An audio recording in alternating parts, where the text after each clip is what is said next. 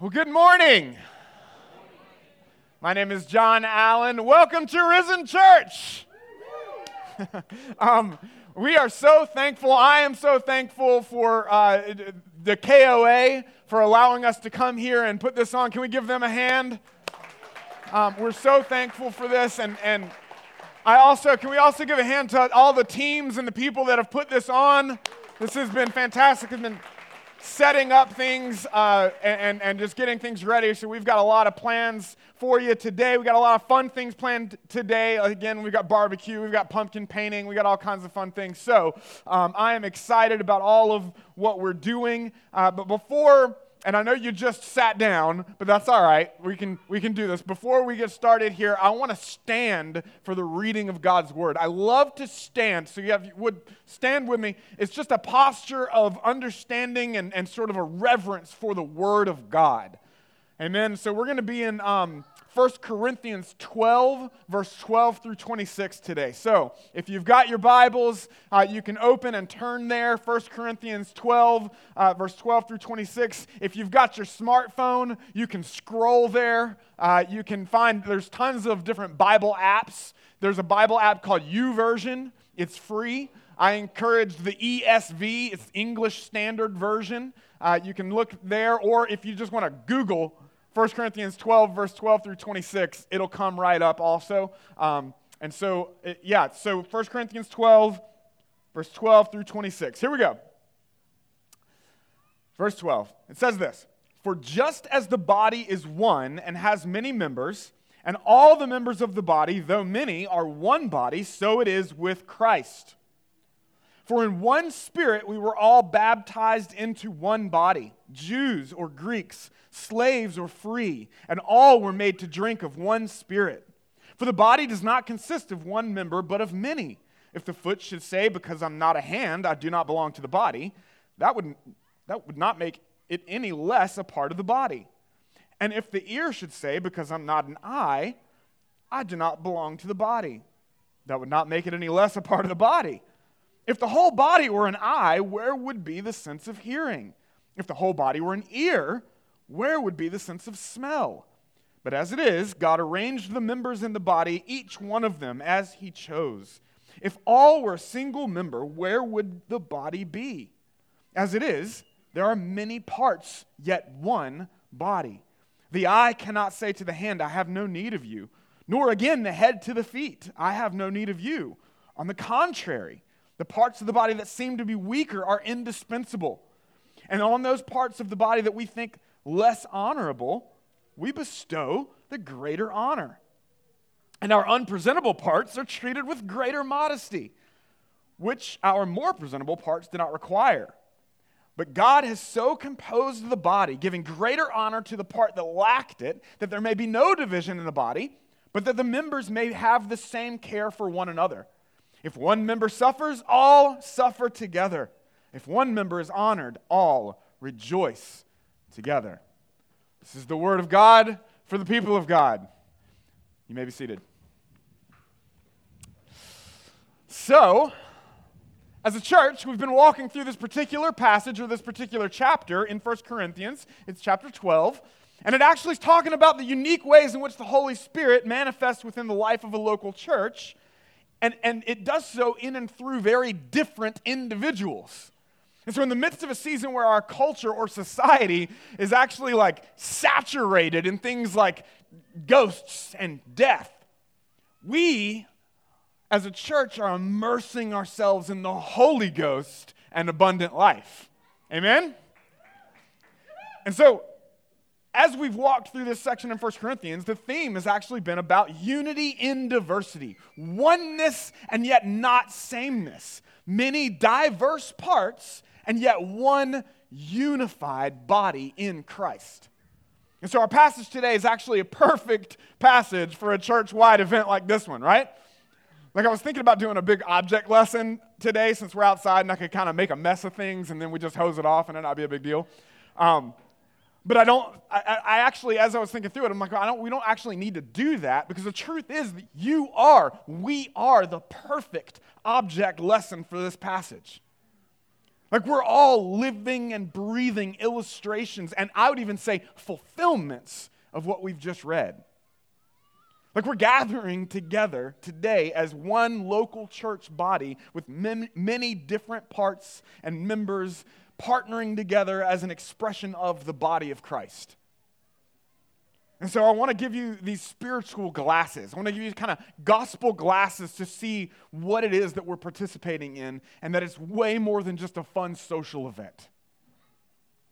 Like it's way more than just a few songs that we sing or meeting new people or playing fun games and eating good food. It's way more than any of that. Now, all that stuff is great, right? Like, I'm looking forward to some barbecue. It's going to be good, right? But it's all way deeper than that. Like lots of groups gather and do things, right? There's a lot of social groups you can gather with. But that doesn't make it a church. There's something special. There's something significant about what's happening. There's something deeper going on here. We're a gospel-centered, spirit-filled, local church body. We're the body of believers. We're the body of Christ. It's not just an event that we attend. It's a people we belong with and partner on mission with. And each and every one of you has a unified and significant, say significant, part to play.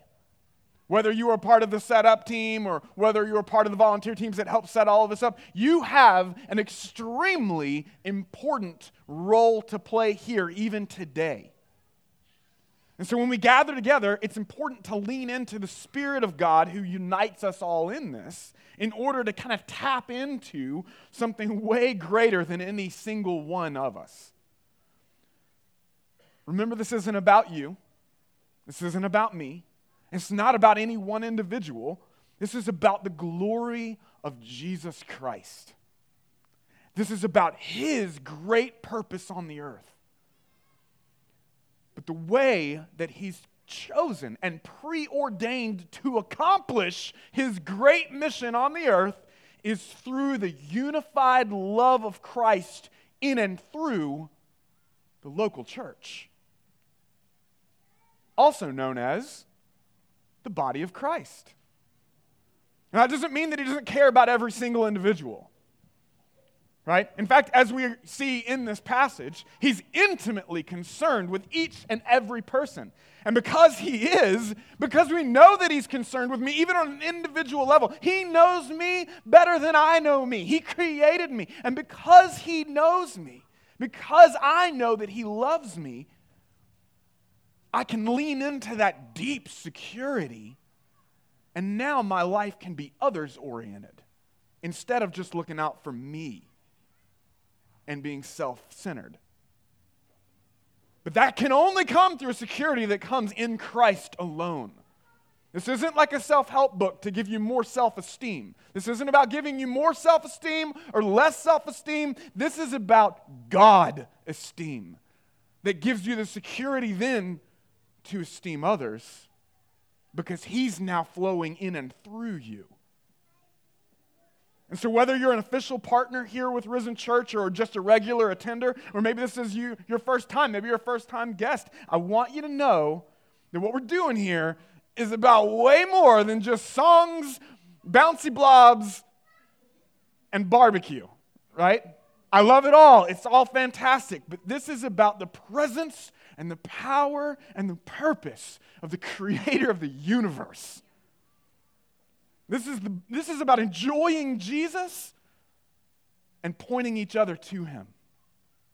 And so, like kids, when you're petting the animals, yeah, we're going to have a petting zoo. It's going to be great. But when you're petting those animals, I want you to think about how creative God is.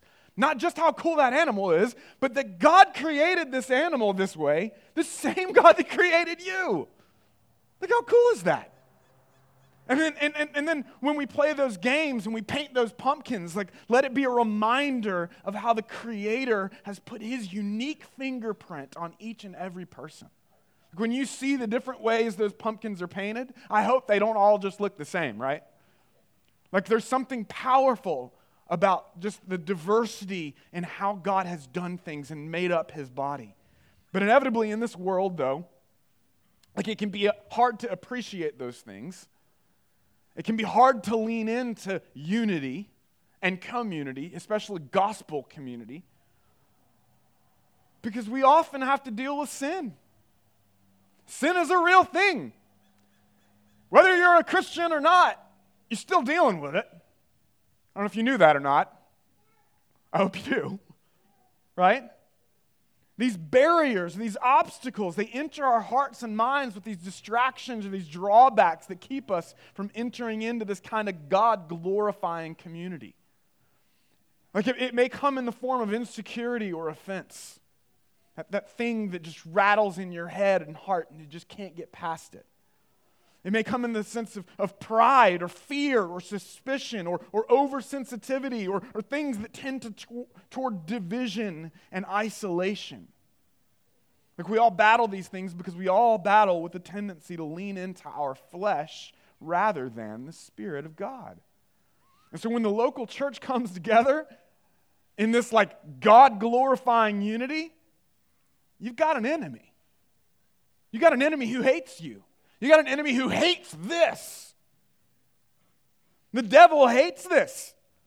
You know why?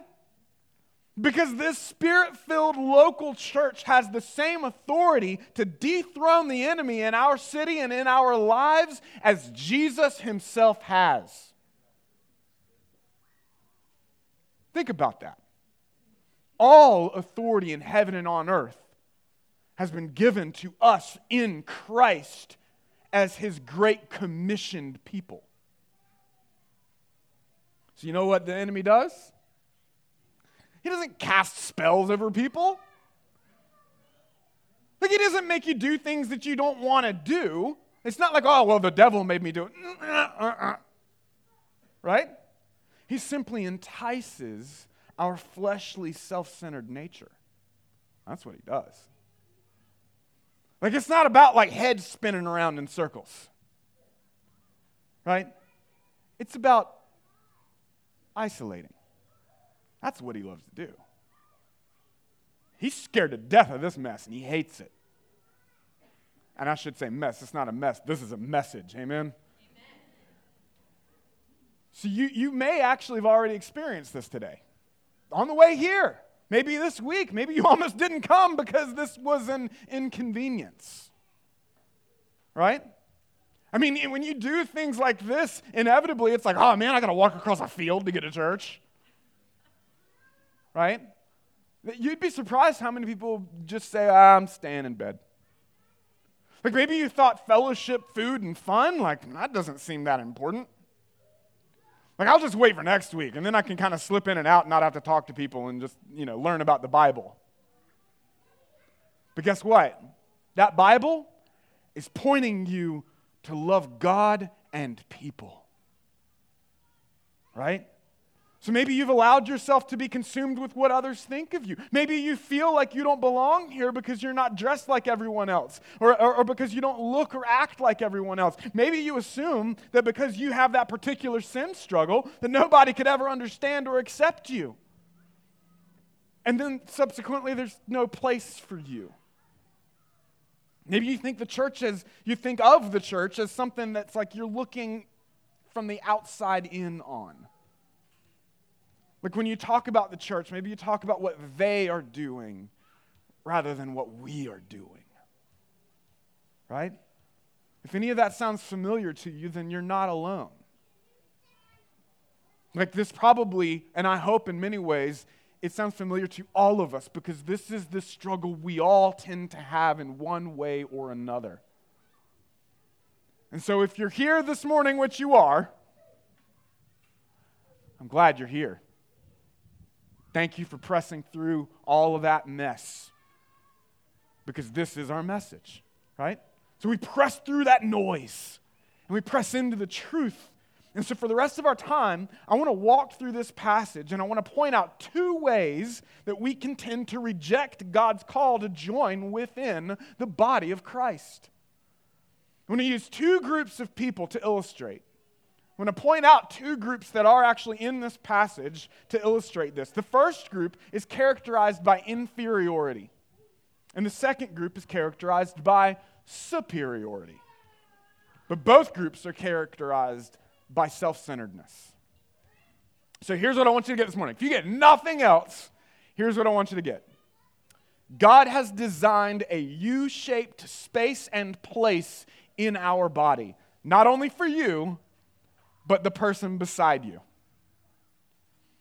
This is a reminder for some. This is news for others, right? God has designed a U-shaped space and place in our body, not only for you, but also for the person beside you. I don't want you to just think about yourself here. I'm intentionally trying to get you to think about other people, okay? And so remember, Risen Church is not simply an event that we attend, it's a people we belong with. And so the message this morning isn't simply an encouragement, it's an invitation to take part and to enter in and to invite others to do the same.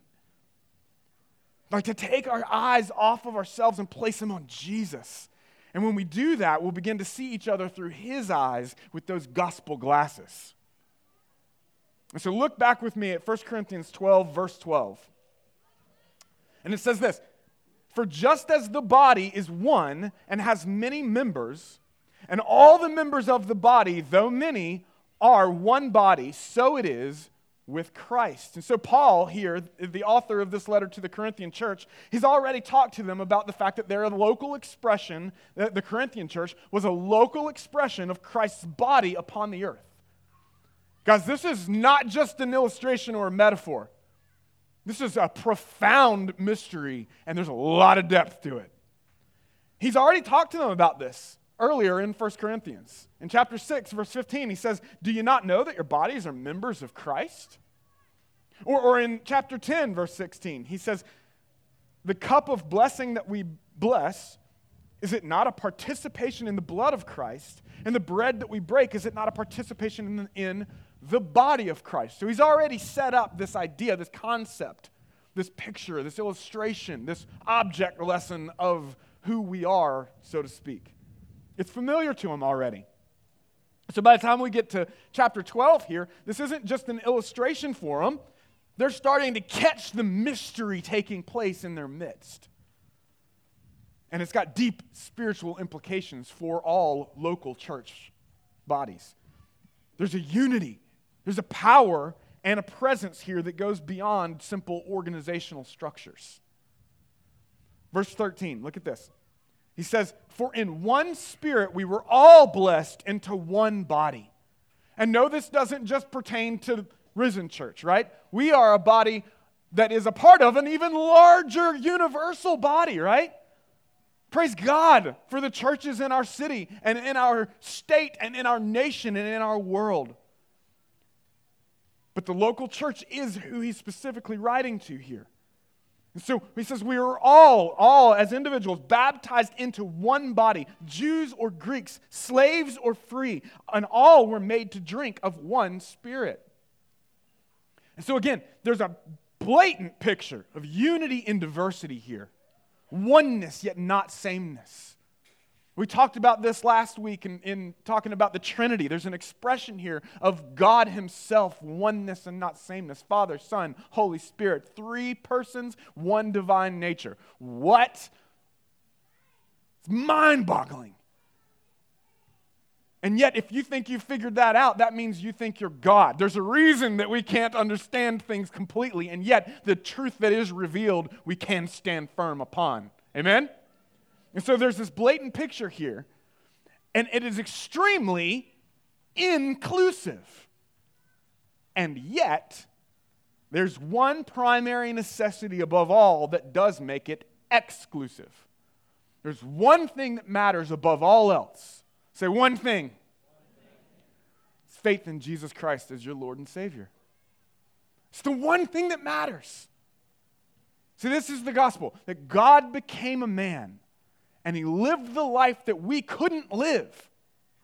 And He died the death that we all deserve to die because of sin. And He rose from the grave through the resurrection. And He paved the way to eternal life with God Almighty. But it's not just an eternal life that starts one day when we die. It's an eternal life that begins the moment we place our hope and our faith in what Christ has done for us through the cross and resurrection. It's not just something we're waiting for. It begins right then. And he engages us, and he embraces us, and he fills us with his Spirit, and he indwells us, and he changes our hearts. He begins to change our hearts. Doesn't mean that you don't struggle with sin anymore. But it does mean that you're not the same person anymore. And suddenly you actually want to struggle with sin. Suddenly you care with the things that break the Creator's heart. And he begins to change you from the inside out. He even begins to change your desires and your affections.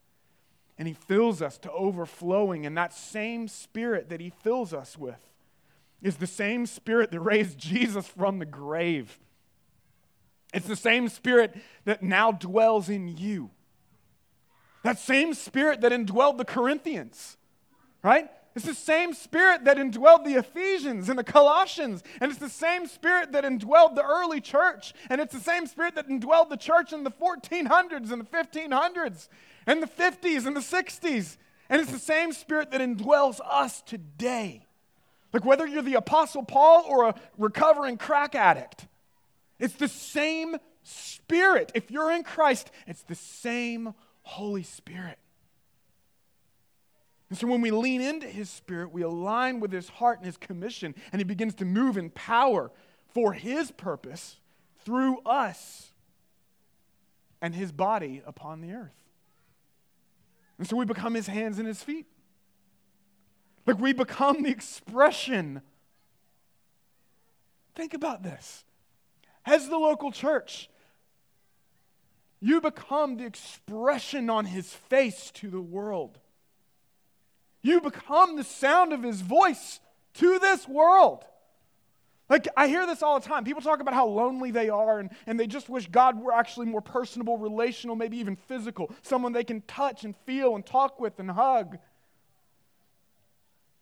But oftentimes those people are kind of like victimized and they feel isolated and they're like, man, and oftentimes they are isolated from the real gospel community. Because listen to me, if you want a hug from God, hug somebody who's been bought by his grace and filled with the Spirit. I'm serious. Like one of my favorite things to do is to gather around people as a community group. Like in our community groups, I love to gather people and then gather around one particular person and just pray over them.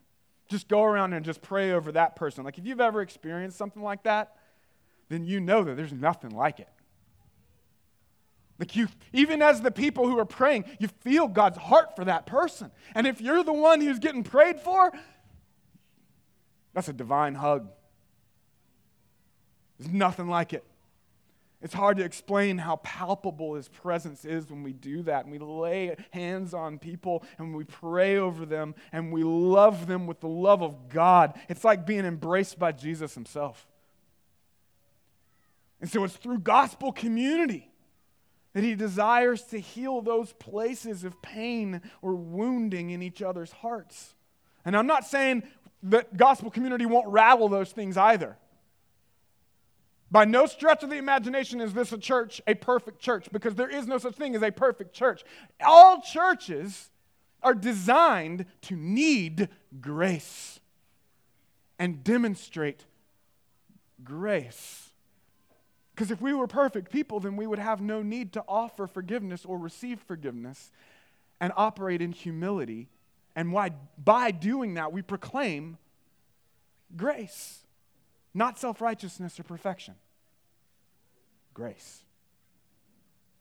This is where he begins to shore up those anxieties and those insecurities with his mercy and grace. It's where he desires to soften even the hardest or coldest hearts and to thicken even the thinnest, most overly sensitive skin.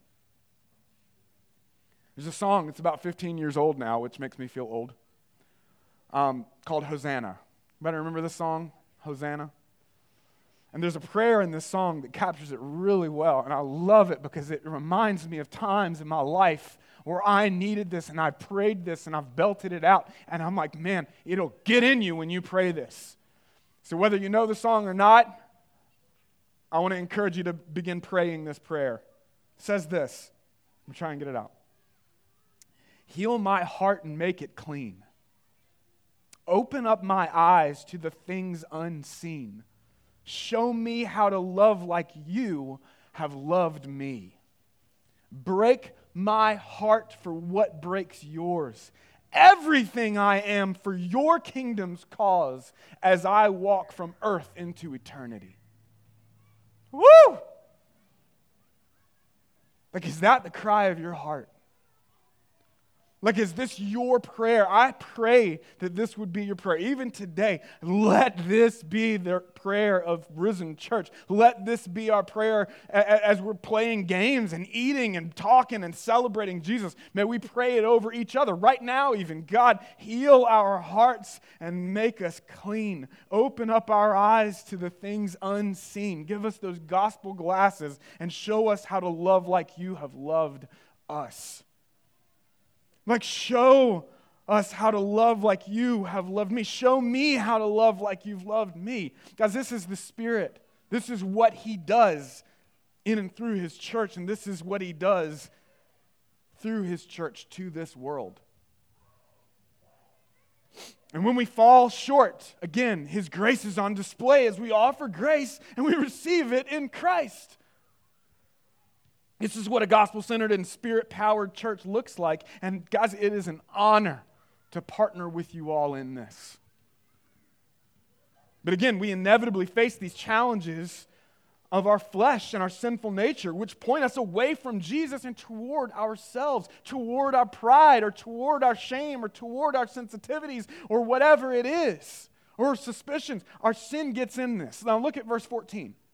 And the Apostle Paul is addressing it right here. He says, for the body does not consist of one member, but of many. If the foot should say, because I am not a hand, I don't belong to the body, that wouldn't make it any less part of the body. And if the ear should say, because I'm not an eye, I don't belong to the body, that wouldn't make it any less a part of the body. If the whole body were an eye, where would be the sense of hearing? If the whole body were an ear, where would be the sense of smell? Do you see it? But as it is, God arranged. Say, God arranged. As it is, God arranged the members in the body, each one of them as He chose. If all were a single member, where would the body be? As it is, there are many parts, yet one body. And so the first group that he's speaking to here are paralyzed by inferiority. Maybe this has been a struggle that you've faced in the past, or maybe even currently. Maybe you don't think that you really have a place in the church because you're not like other people that you see in the church. Maybe you feel like you don't belong because you're not an ear or an eye. Maybe you see a bunch of people that are kind of like eyes or ears or mouthpieces or whatever it is. Maybe you think everybody here knows so much more about the Bible or theology than you, and so you don't belong. You should go to the church down the street. Or maybe even just, not worth it.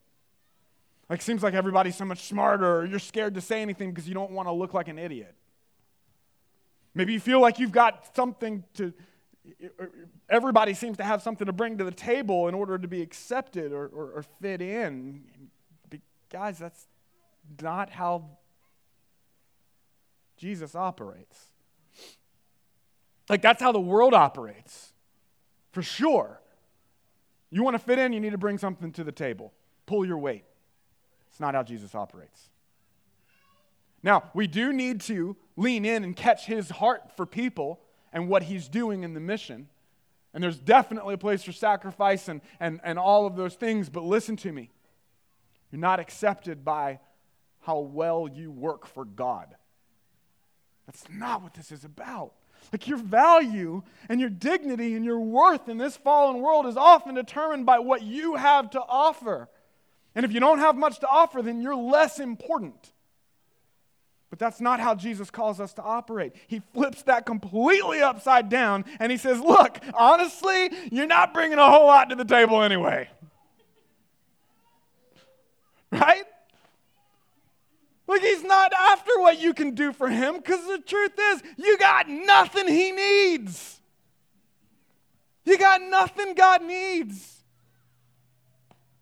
He's not got up there like, man, I wish they would surrender their lives to me because I'm just so lonely. What? He's the King of glory. He's perfectly content in himself.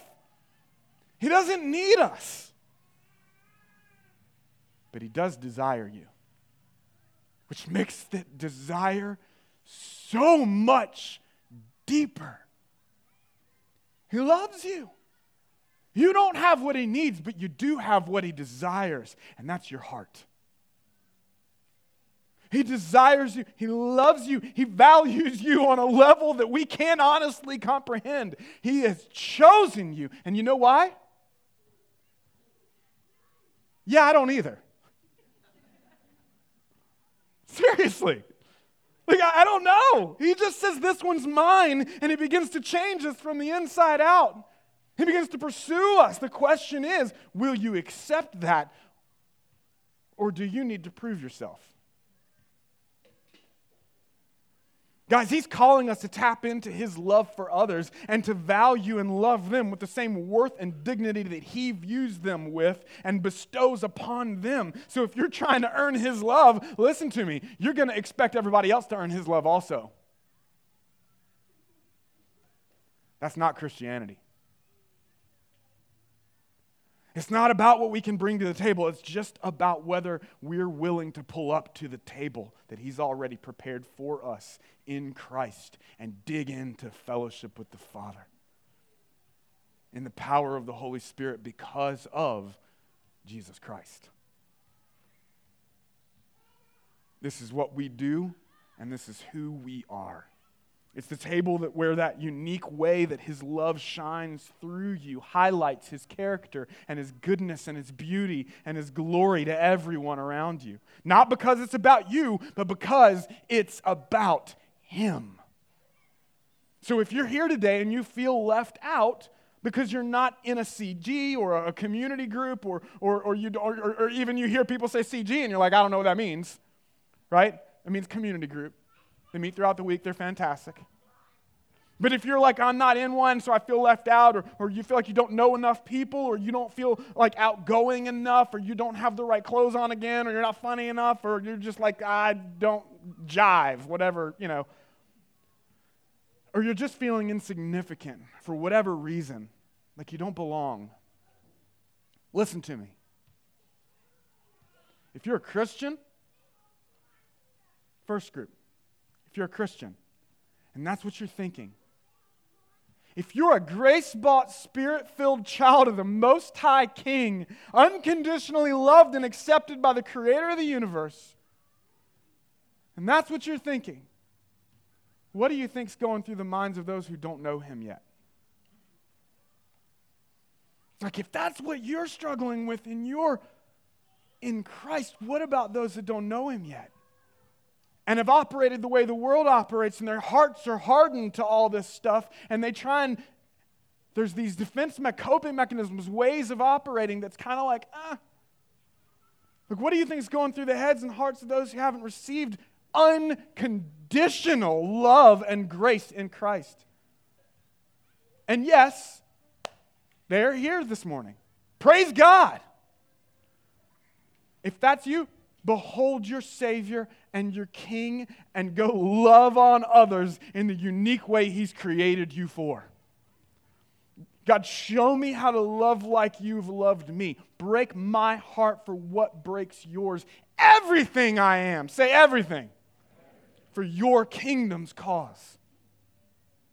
Now, maybe you're that unbeliever. Maybe you're here and you don't know Christ. Maybe you don't understand this yet and you're just kind of just getting a glimpse of things here.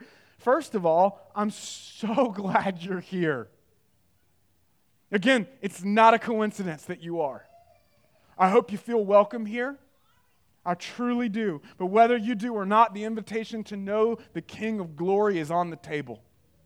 Will you take your seat? It all starts with Jesus, with who he is and who you believe or what you believe he's done for you. That's what this is all about.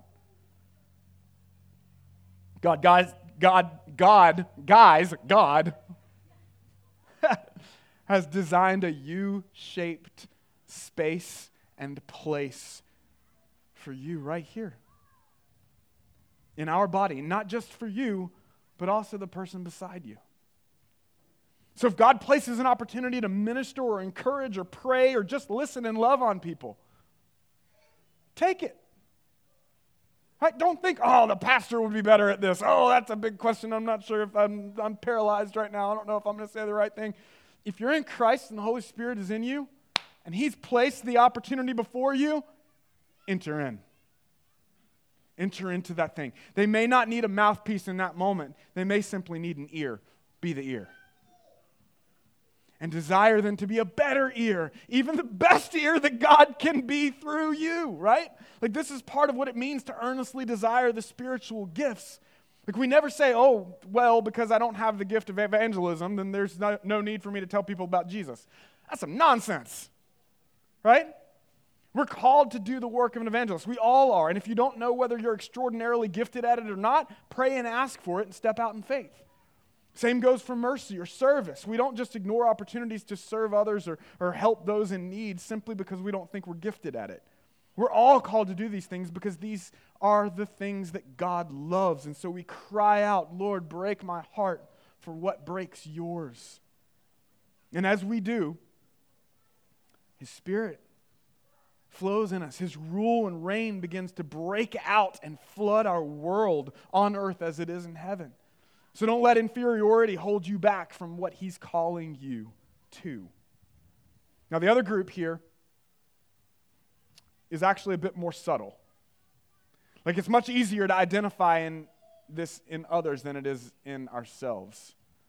Like it's not uncommon for this group to be completely unaware that they fall into this category. It's the category of superiority.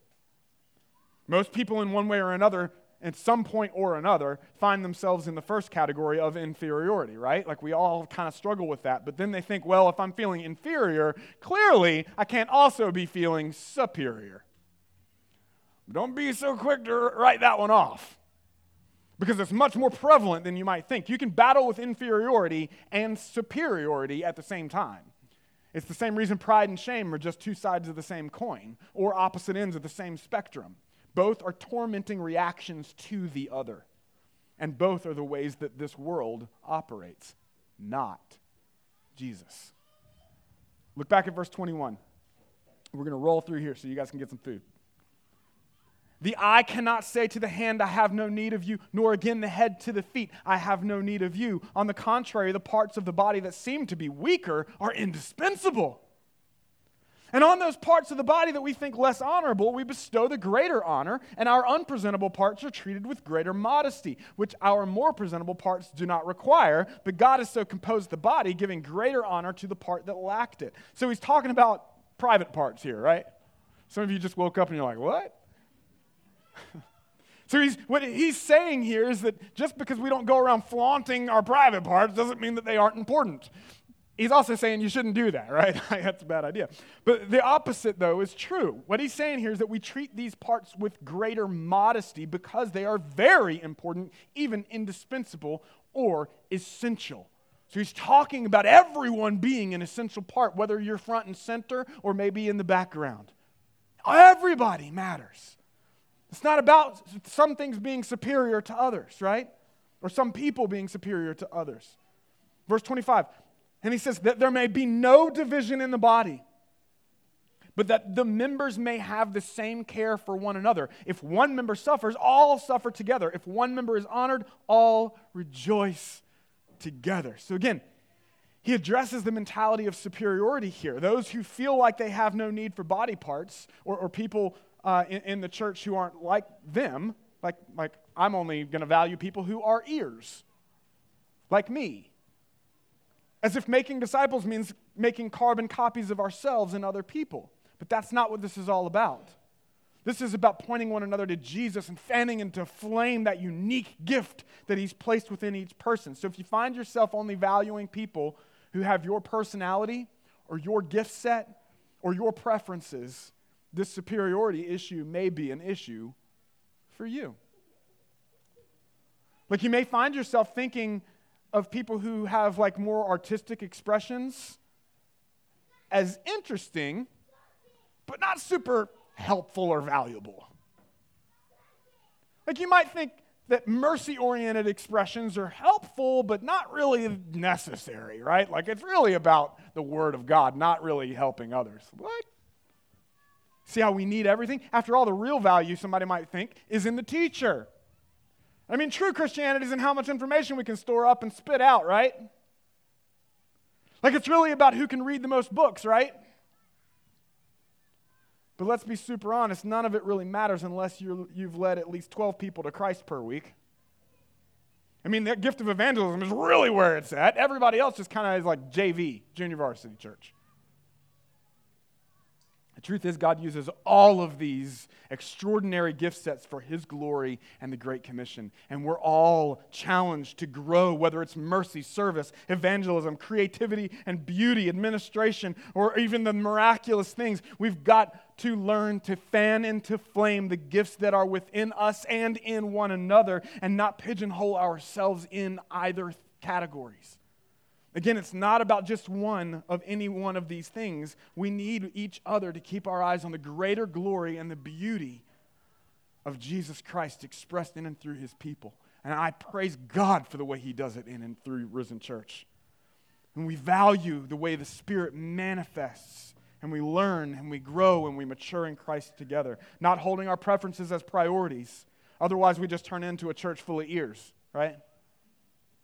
Nothing gets said because we send all the mouths to the church down the street, the mouth church, right? Or a church full of mouths and nothing gets heard. Or a church full of feet just running from one thing to the next and just hands. You see how it goes. The illustration's clear. But we need everyone. There is a U-shaped space and a place for you and the person beside you in our church. But this requires grace. It requires patience. Because ultimately, this is all about the state of our hearts. Are we focused on Him, not ourselves? Remember, our unity all flows from our unity in Christ. Jesus is primary. His Word is primary.